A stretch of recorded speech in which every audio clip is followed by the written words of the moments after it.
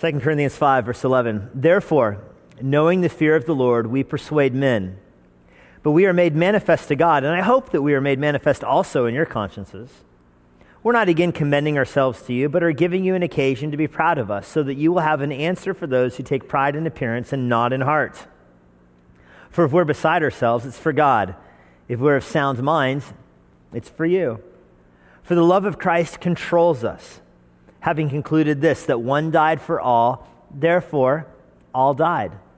And he died for all, so that all who live might no longer live for themselves, but for him who died and rose again on their behalf.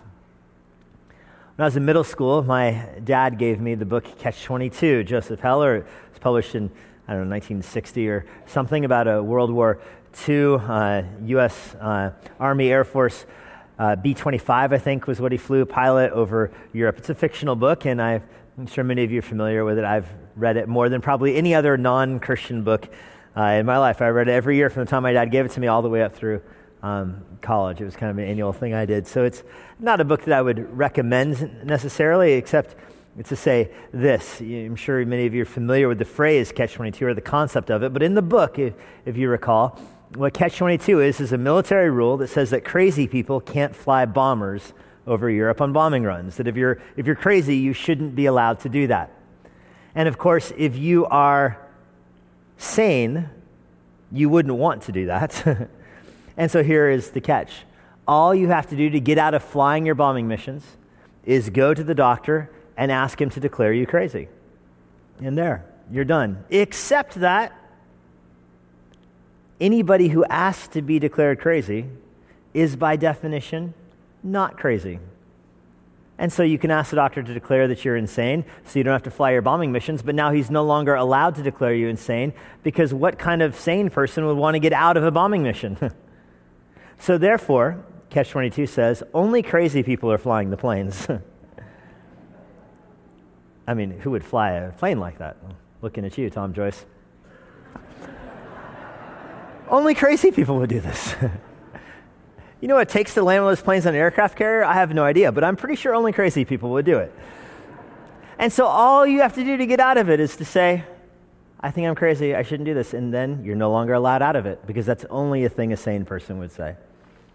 That's some catch, that Catch-22. That's the line that's repeated throughout the book. That's some catch, that Catch-22. And it strikes me, again, I read this book long before I became a Christian, but it strikes me that Christians find ourselves in a bit of a Catch-22. What kind of person would go out evangelizing? What kind of person would share his faith with somebody else? I mean, only a crazy person would evangelize. We have a message about God who became a man born in a stable, forgotten by the world, and became the most central person in human history, and the only way to be saved is by confessing faith that he was killed as a traitor, but our sin was poured on him, and that he was resurrected into newness of life. It's a message that the Bible itself says that people won't believe. The Bible says that non-Christians will hear the message of the gospel, and it will sound like foolishness to them. They're not going to believe it. Moreover, they suppress the truth, and they take out their animosity towards the gospel message on the people who are speaking it. We have a message that will be received by the world as foolishness. It'll be mocked, scoffed, labeled as discriminatory, backwards, and offensive. And yet, we're commanded to go into all the world and preach it. So from the natural man's perspective, there is zero good reason to evangelize. There's no reason to evangelize. I mean, it just brings you shame and harm and suffering and contempt, and it makes people think you're weird, and there is no good reason for you to do it. So, all you have to do to get out of evangelizing, all you have to do so that our Lord's commands that you go into all the world and preach the gospel to every creature, to get out of that command, all you have to do is renounce Christ and walk away from him, and then you're no longer under that command. But what kind of crazy person would walk away from Christ? And so there you find yourself painted into your corner, where the Bible commands you, if you have affection for Christ, to go into the world and share the gospel with others. It's something that no sane person would do. And yet, it's a command given to every single Christian. Christians are known for being passionate about evangelism. We evangelize differently than other religions in the world. Other religions in the world, it's not about making an intellectual or emotional convert to their faith. It's more about getting people to imitate their sacraments or their pillars or their progression, the rituals they do, or even in more of the Americanized religions with the Mormonism and Jehovah's Witness, it's kind of the evangelism is best left to professionals between these 2 hours of the day, knock on your door and here's the script kind of thing. It's very different than Christian evangelism. Christian evangelism is about persuasion. It's about getting people to actually confess their faith in Christ. It's not about getting them to do some kind of rituals. It's about getting them to actually change their hearts and put their faith in Christ. And Christians are passionate about it. They're marked by it, where the gospel expands from Jerusalem to Judea to Samaria to the othermost parts of the world. And it doesn't expand through elections. It doesn't expand through referendums or through military movements. It expands one person at a time, one conversion at a time, one soul at a time. It expands baptism by baptism. You could say it this way: Christians are taking over the world one person at a time. And that's because we are passionate about evangelism. You could say, and as I titled this message this morning, that we're crazy about evangelism. Last week we looked at slavery evangelism. This week we're looking at crazy evangelism in 2 Corinthians 5. Let me give you an outline this morning. Here's 4 reasons Christians are crazy about evangelism. 4 reasons Christians are crazy about evangelism. First, a caveat. In the context of 2 Corinthians here, Paul is appealing to the Corinthians to be reconciled to Christ by being reconciled to Paul. In the context of 2 Corinthians, the Corinth church was one that was planted by Paul, pastored by Paul, handed off to others. Paul left. Over time, other leaders had risen up in the church that said that Paul was a false teacher, that Paul was not of the Lord, that Paul was not an apostle, that they had authority that rivaled Paul, and so they began to spread lies about Paul. They said that Paul was only in it for the money, that he couldn't preach his way out of a wet cardboard box. They said that he wasn't even attractive to look at, that he wasn't a good speaker, that he wasn't stylish. They had all kinds of accusations they gave against him. And so they tried to turn the hearts of the church away from the Apostle Paul. But in so doing, they were turning their hearts away from Christ. And it's not a one-to-one correlation between the 2 Corinthians commands to be reconciled and our appeals to the world to evangelism. 2 Corinthians is about the Corinthians being reconciled to Paul. And there's some unique elements in here in that Paul was an apostle. And so you can't reject him without rejecting Christ. I've had people tell me before, and you may have heard this too, I've had people tell me, I like Jesus. I believe in what Jesus says. I'm a great fan of Jesus. I just can't stand Paul. Give me the Jesus of the Gospels, but I don't want to deal with Paul. I mean, Paul is anti-woman. He's got dogmatic views about family. He's so narrow-minded. I mean, I just cannot tolerate Paul. So I reject Paul, but I love Jesus. Well, the book of 2 Corinthians is written to explain to you can't do that. It's impossible. Paul is the ambassador sent by Christ. He is given to reconcile people to Christ through him. You can't reject Paul but accept Christ. That's the point of the book of 2 Corinthians. Now, the truth is there's not a huge difference between reconciled to Christ and reconciled to Paul because of Paul's apostolic nature and because there wasn't a lot of daylight between the two's message.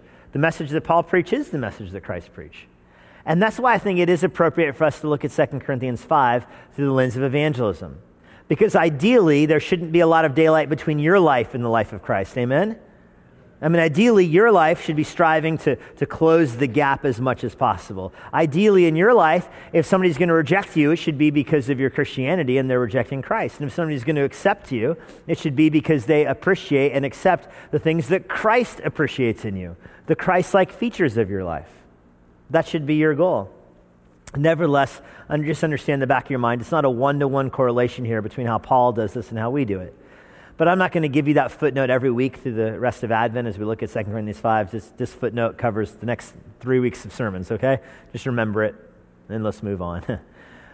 4 reasons Christians are crazy about evangelism. The first is because we fear the Lord. We have the fear of the Lord in us.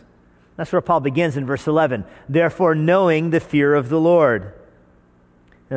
Unbelievers should have a fear of the Lord. They're commanded to. They often don't. And that's a fear of judgment, a fear of entering in the presence of someone holy who will condemn you. That's different than a believer's fear in the Lord. A believer's fear of God is a fear that's rooted in hope and trust. We fear God because we trust him. If you remember your school days, perhaps you remember a teacher that you feared because he was erratic and he didn't make sense and you didn't know if your grades would be fair or not, and so you had a fear of that kind of teacher. Perhaps was too strong of a disciplinarian and wasn't a fair grader, and so you had a fear of him. Maybe you can think of a different teacher who you respected, who was revered, who had such a mastery of his content and his subjects that you never wanted to cross him. You had to trust in him. You were afraid of what he would do with your assignments because you knew that his grades would be right and accurate and just. That's the kind of fear that believers should have for the Lord. That we fear standing before him for judgment, not because we fear being condemned, but because we know he's going to give a true accounting. That's certainly the fear Paul is talking about in 1 Corinthians 5, verse 11. Therefore, knowing the fear of the Lord. Now, the knowing here, the fear of the Lord here, is clearly a reference to verse 10. I don't want to spend too much time in verse 10, but notice what he says in verse 10. We must all appear before the judgment seat of Christ. This is the word bema seat, the bema seat of Christ, where every believer will stand before a judgment seat where Christ will reward us for the deeds done in the flesh, both good, and it says bad here in the NAS, but the word is phallon, emptiness. It's an athletic metaphor. The Corinthians had these games where people would run the marathons or do the events, and they would stand before the judges to receive their they didn't put on medals, they put on wreaths. They'd stand before the judges to receive their crown or their wreath. And there would be the medal stands like we have, first, second, third kind of stands. And those who finished in those positions would stand there before the judges and receive their wreath. The other athletes would stand in a circle around and the crowd would be there watching. That's the image Paul uses for us when we die. We're not going to stand before God for judgment between heaven and hell because our sins have been nailed to the cross with Christ. Jesus has paid for our sins. But we will stand before the judgment seat of Christ to be rewarded for how we lived our life, to receive benefits and blessings from him, to receive rewards is the word he uses here. To be recompensed is what the New American Standard says, but it's the idea of rewards for things you've done in your life. Good, and then the next word is phallon, emptiness. So good things will bring you good rewards. Bad things are crucified with Christ. You're not judged for those, but the emptiness, the meaningless things in your life are just nothing. You don't get rewarded for them. It's not a contrast between reward and punishment any more than the fourth place runner in the marathon is punished for finishing fourth. No, in fact, he's probably cheering for those who finished. It's not as if you take fourth, you're taken out and beaten or something like that. So the image here is that you live your Christian life. You die and you stand before God, and God rewards you for how you lived. And Paul says, knowing that it produces a godly fear in him, knowing that fear of the Lord, we persuade men. Paul makes it his effort to persuade others. Persuasion is kind of a lost art. Persuasion is just a concept that means that in the Greek word, it's this idea there's an item there, an object there, and you're seeing it from one perspective, somebody else is seeing it from the other perspective, and you have to talk that person into your point of view. An analogy that I thought of earlier from the side where you guys are, this looks like it's one piano right here. But if you're from my perspective, very clearly it's two pianos. There's two keyboards, you see both of them. But from your perspective, that's harder to see.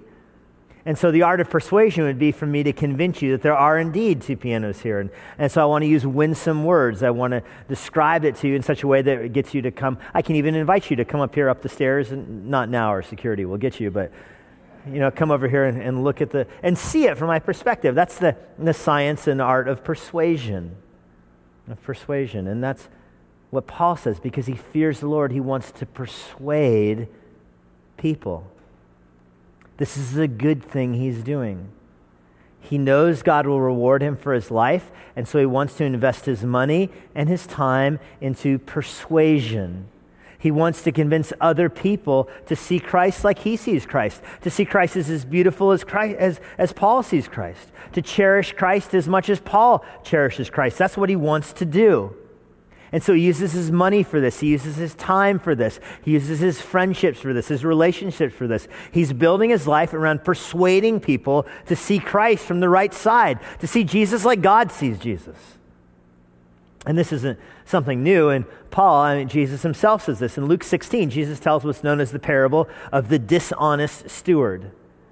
And if you remember the story, it was a manager of a large estate who was dishonest, and he was getting fired. And so his last day in the office, he tried to settle all the accounts.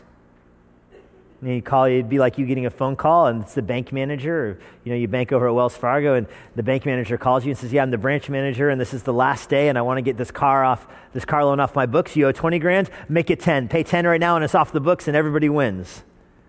You would think, sweet. Sweet, I just saved $10,000. Well, that guy's going to get fired, of course. And then Jesus says he's going to come out into the world. And that dishonest manager who's now been fired is going to be out in the world, and he's going to have friends in the world, isn't he? I mean, you wouldn't hire him, I don't think. But if he showed up at your business asking for a job, you'd say no, but you would certainly take him out to lunch. You'd be his friend. This is Luke 16, verse 9. Jesus says, "I tell you, make friends for yourselves by means of unrighteous wealth, so that when it fails, they will receive you into eternal dwellings." Jesus says, be like the dishonest manager, not in his dishonesty, of course, but in his craftiness in thinking, this life is short. I've got one day left. Let me use what I have so that I have friends in my next life. That's how you imitate him. Use your money not for this world, but so that you increase your reward in heaven.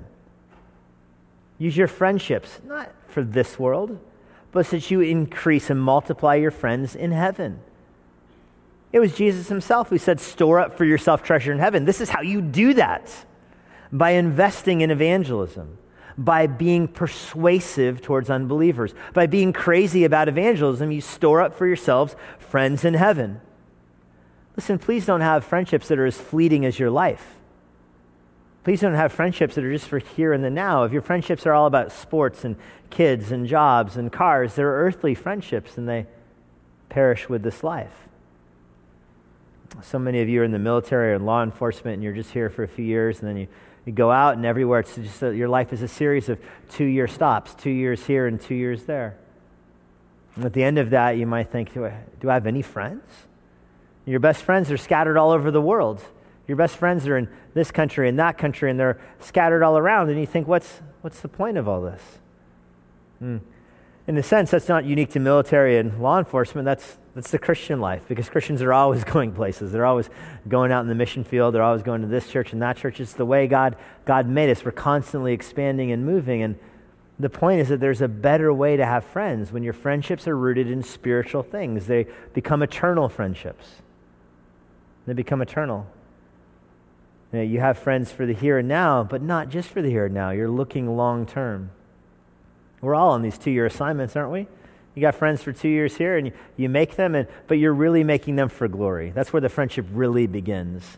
This life will be over. The next life is where your friendships are really seen. And that's what Paul says here. I know the fear of the Lord, so I'm seeking to persuade other people to come to Christ is the implication, to come to him.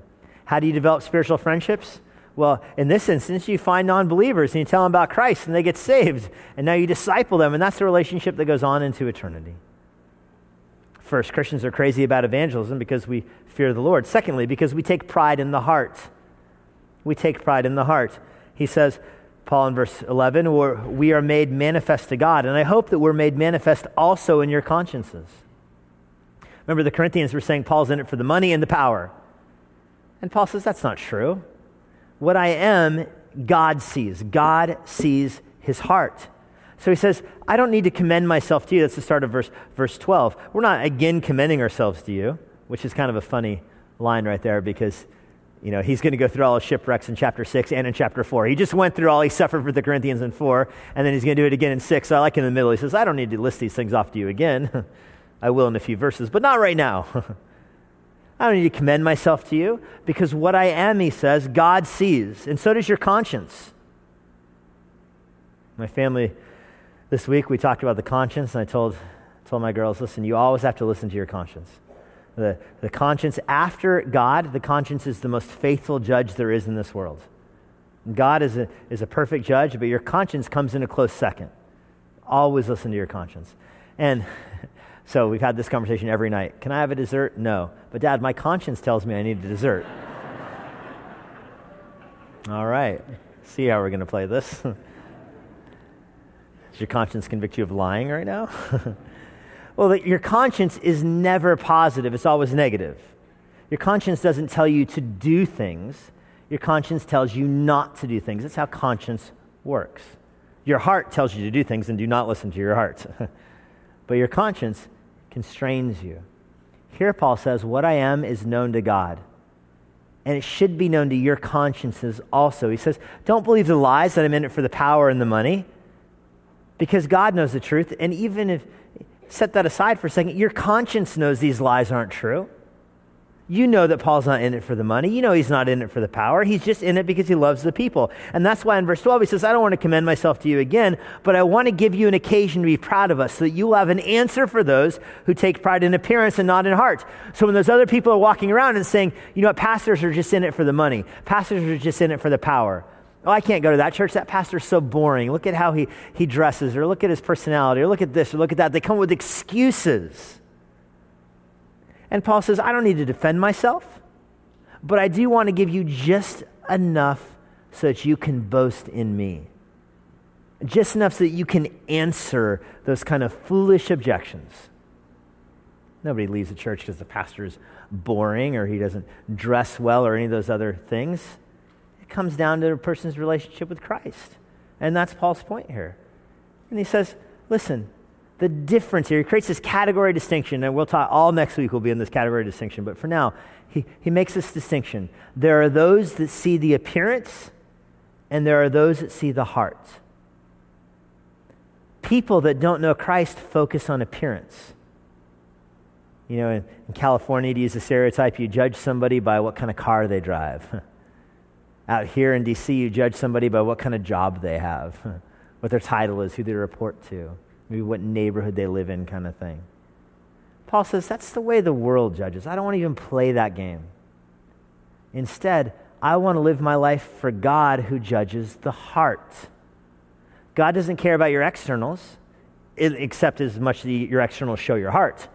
God cares about your heart. And so Paul says, I'm only in this for the heart. In other words, I don't care about what other people think about me. Make this as short as possible. Paul says, I don't care what other people think about me.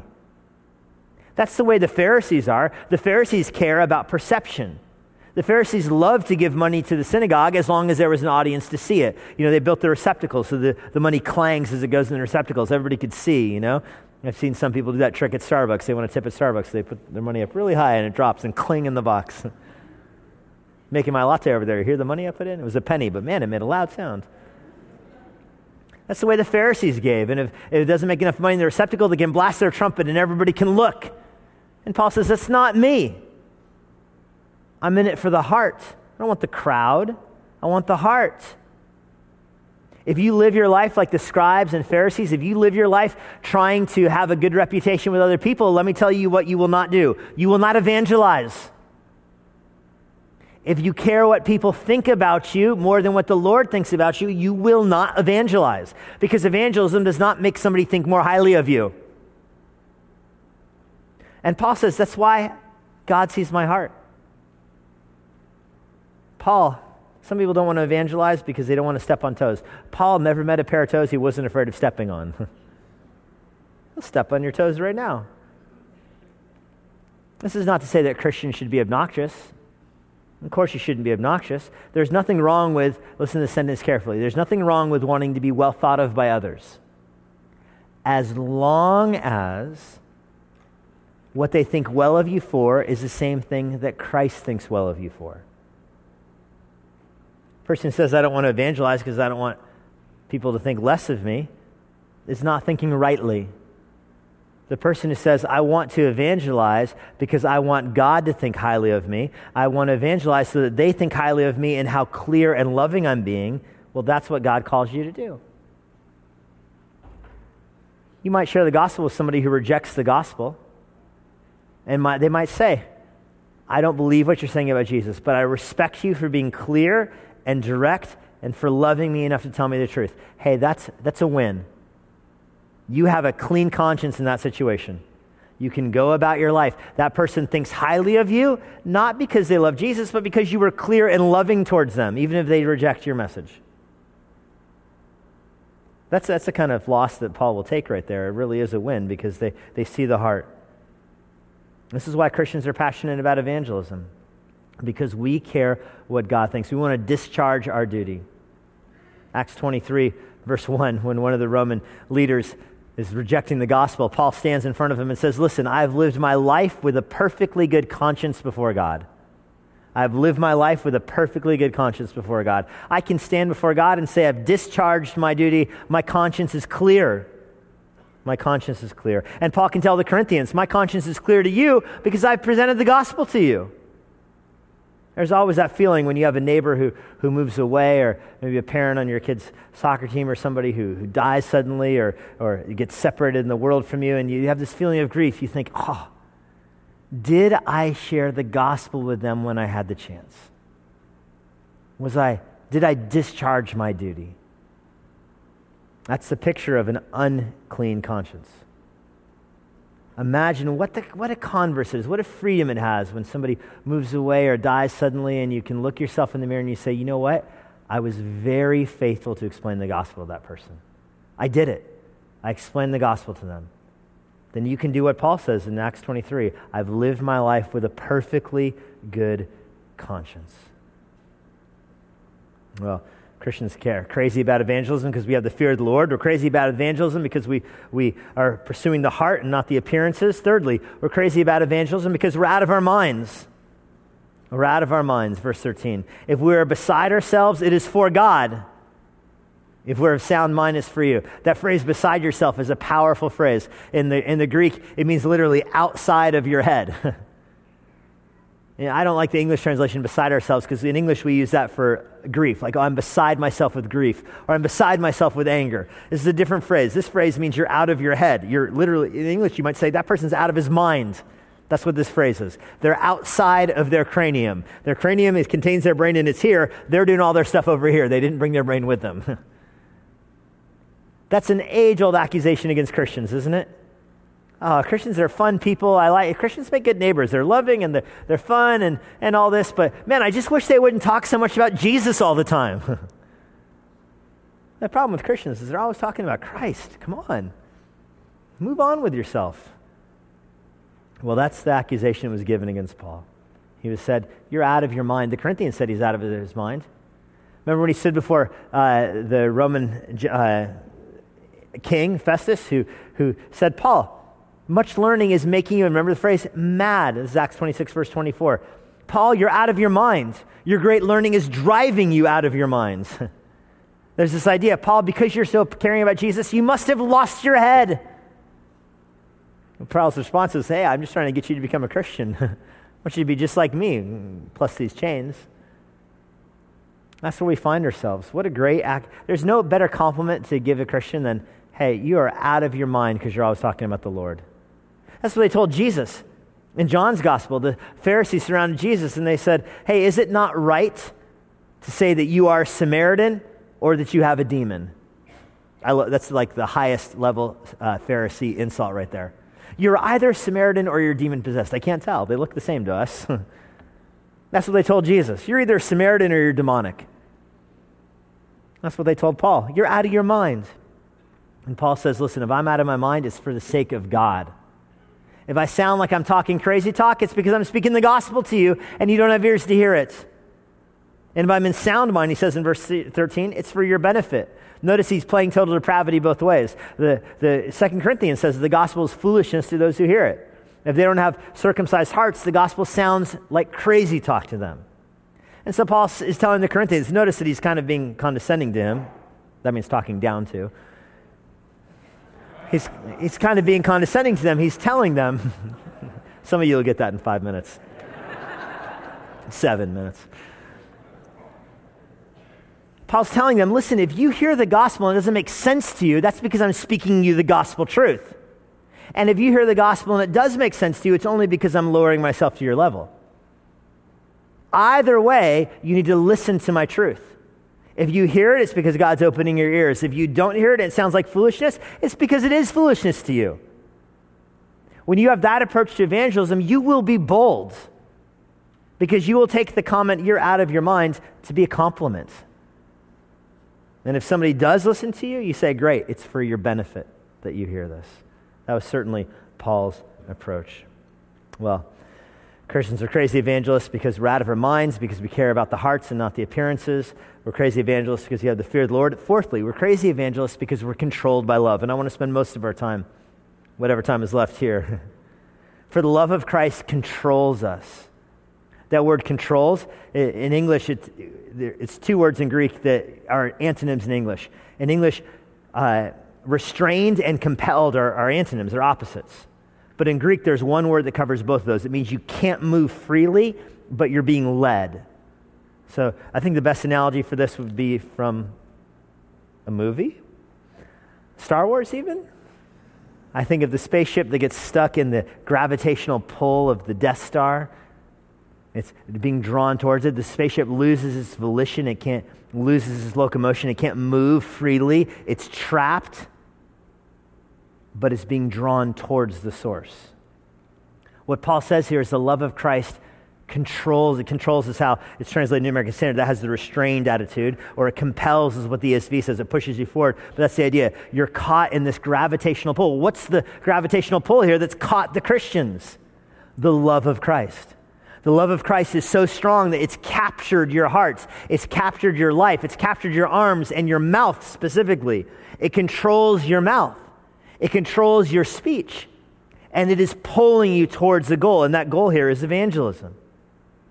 The love of Christ controls us, Paul says, having concluded this, that one died for all, therefore all died. Notice that Paul equates here the love of Christ with the death of Christ. A common expression. Death of Christ here is even a metonym for his life, death, and resurrection. It's, a part that stands in for the whole.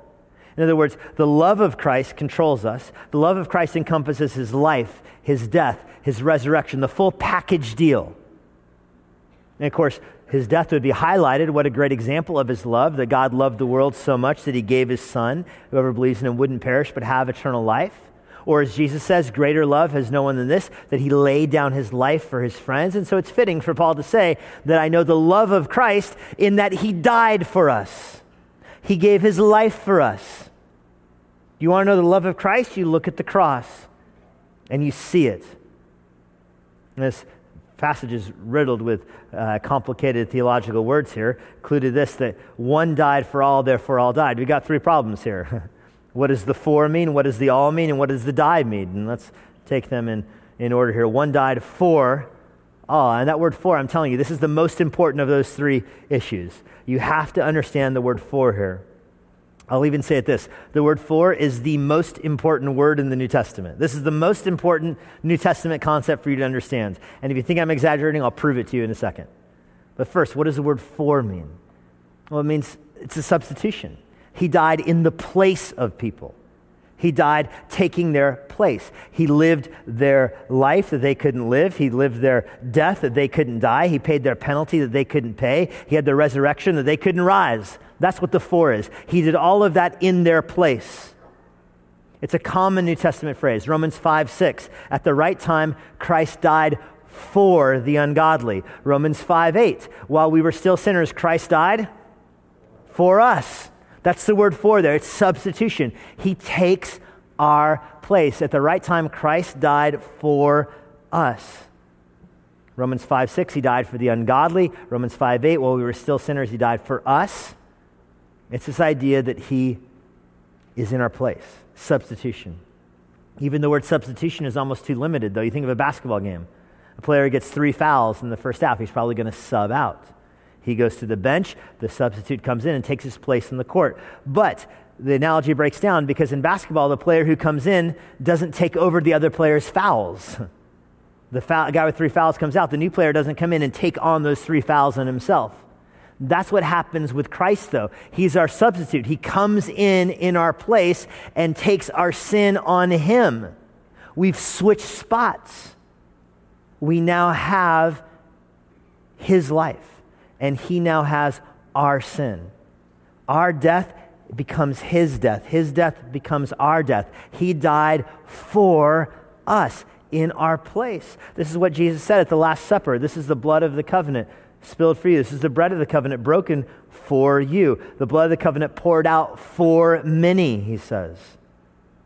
That's what it means. He's our representative. Listen to Isaiah 53. The most clear explanation of this in the whole scripture, I think, is Isaiah 53. I love that it's an Old Testament passage. Surely he has borne our griefs and carried our sorrows. That's what it means that he died for us.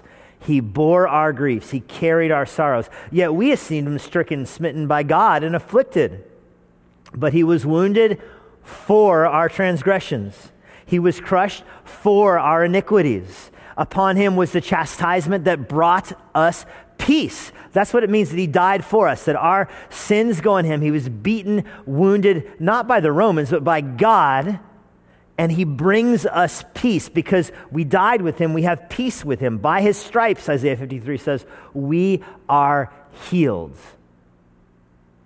I said earlier, it's the most important New Testament concept. Well, here's the proof of that. 1 Corinthians 15, verse 3. Paul says, I delivered to you that which is of first importance. In other words, Paul says, I'm telling you what is the most important thing, the first importance, that Christ died for our sins in accordance with the Scriptures. Paul says it's the most important concept to the Corinthians, that Christ died for our sins. So what does the word for mean? It means that he died in our place.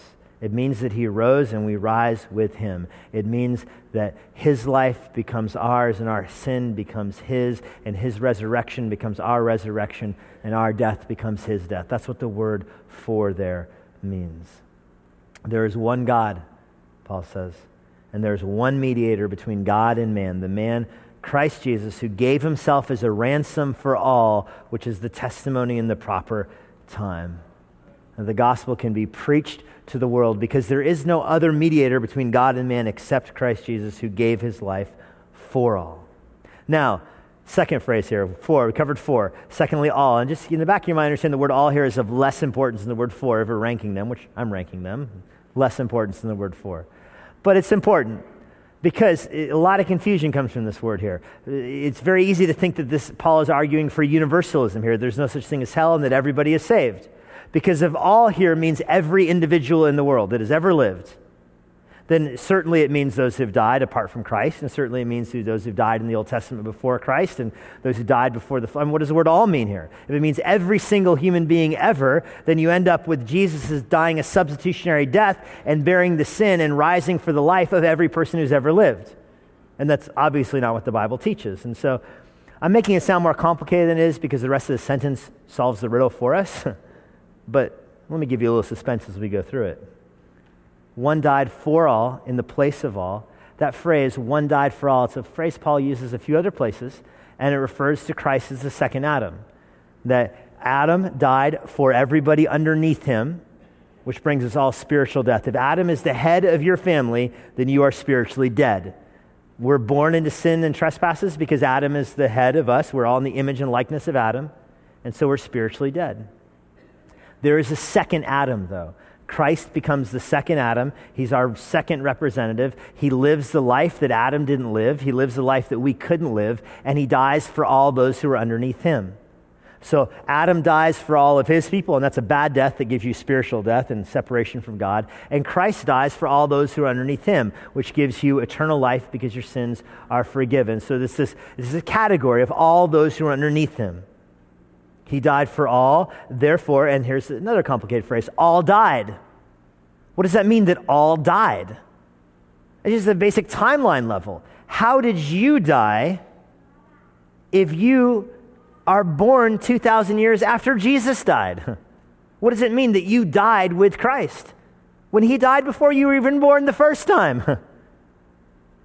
Well, again, it's another common New Testament phrase that Christ dies to bear our sins, and so that our identity is now wound up in him. This is 1 Corinthians 15:22. For as in Adam, notice the tie to Adam, as in Adam all die, so in Christ all are made alive. If every human dies in Adam, meaning you spiritually died with his sin, every human is spiritual, or every person under Christ is spiritually made alive with him. As in Adam all die, so in Christ all will be made alive. If Christ is your head, you died on the cross with him, you live with him in life. Your sins have been paid for. Your identity is drowned in the death of Christ. This is why we do baptisms. The person goes in the water, and he goes under the water, dying to his previous life. And sometimes pastors even say that, buried with Christ in his death, raised with Christ in this resurrection or newness of life. The church for a long time would give people new names at their baptism, and I love that practice. I don't recommend it. It causes all kinds of legal problems, but it's an awesome picture, isn't it? That you have one name, the name your parents gave you, the name that Adam gave you could say it that way, and when you come up out of the water, you receive the new name that Christ gives you. That's the picture. That's what it means that you died with Christ. And because you died with Christ, you will also live with Christ. That's verse 15. He died for all, so that they who live might no longer live for themselves, but for him who died and rose again on their behalf. That's why I said just finish the sentence. He says, the all there is those whom he did this on their behalf. He died for all and rose again on their behalf. He rises to offer us eternal life. This is how Paul says it in Galatians 2:20. I have been crucified. What is it? I've been crucified with Christ. It is no longer I who lives, but Christ who lives in me. And the life I live in the faith to the Son of God, who loved himself and gave himself up for me. I've been crucified with Christ. My life is done. The old me is buried. Anyone who's in Christ, they're a new creation. The old has passed away. I died with Christ. That old me is long gone. The new me is here because Jesus rose from the grave. Because he rose from the grave. That's the promise that we have when we come to faith in him. We die with him and we rise with him. He rises from the grave on our behalf. Now there's two headings here. All those who are under Adam are dead in their sins and trespasses because Adam, their head, has brought them death. They died with Adam. And again, Adam didn't die physically the day he sinned. He died spiritually the day he sinned. God's word was true. He would die when he ate the fruit. That's the death that we inherit. We come in this world loving sin, running from God, spiritually dead because we come like Adam. There's a big canyon there, a big chasm. On the other side is a second head, Christ. And all who are under him have their sins forgiven. They have eternal life because they died with Christ. But Christ, unlike Adam, resurrected, amen? And so he offers life. If you're under Christ, you have eternal life because you died with him, which means you raised with him. Those under Adam, those under Christ. Between the two are a great gulf. Now, how do you go from one side to the other? How do you go from being under Adam to being under Christ? Well, you appropriate the benefits of Christ's death through faith. You walk across the bridge through faith. You see Christ and you place your faith in him and you say, he died for me. And that confession of faith takes you across. The four being in my place. He died in my place. He rose so I can rise with him. And that moves you across the bridge. If you believe that, then you will be a passionate evangelist. How could you believe that and not evangelize? How could you look at a world where most people are under here and you see some people under here and you see the bridge? The bridge that is laid down with the love of Christ, the death of Christ, the cross that will take you from one side to the other. How can you see that and then not tell people to walk on it? That's what Paul means in verse 14. The love of Christ controls us. Because if he died for all, then all died in him. And if he lives, for those whom he died, he rose again on their behalf. Lord, we're thankful that you have given us eternal life through your death and resurrection. We could not have merited this life on our own. We did nothing to deserve it. We did nothing to design this. We just receive it. So we're grateful. We're thankful for the admonishment to evangelize. Lord, we know that Christians are marked by being crazy about evangelism. Help us be crazy this week. Help when we reunite tonight or next Lord's Day, give us stories of those who shared the gospel with in our absence. I pray that you'd be glorified through our church in this way. I pray for anyone who's here today that does not know you, who's never walked across that bridge, I pray this morning would be the day that they look at you and see you as their Savior, see you as their head, see you as the second Adam and say, I want to live for you because you rose for me. I pray that you would give them that faith this morning in Jesus' name. Amen.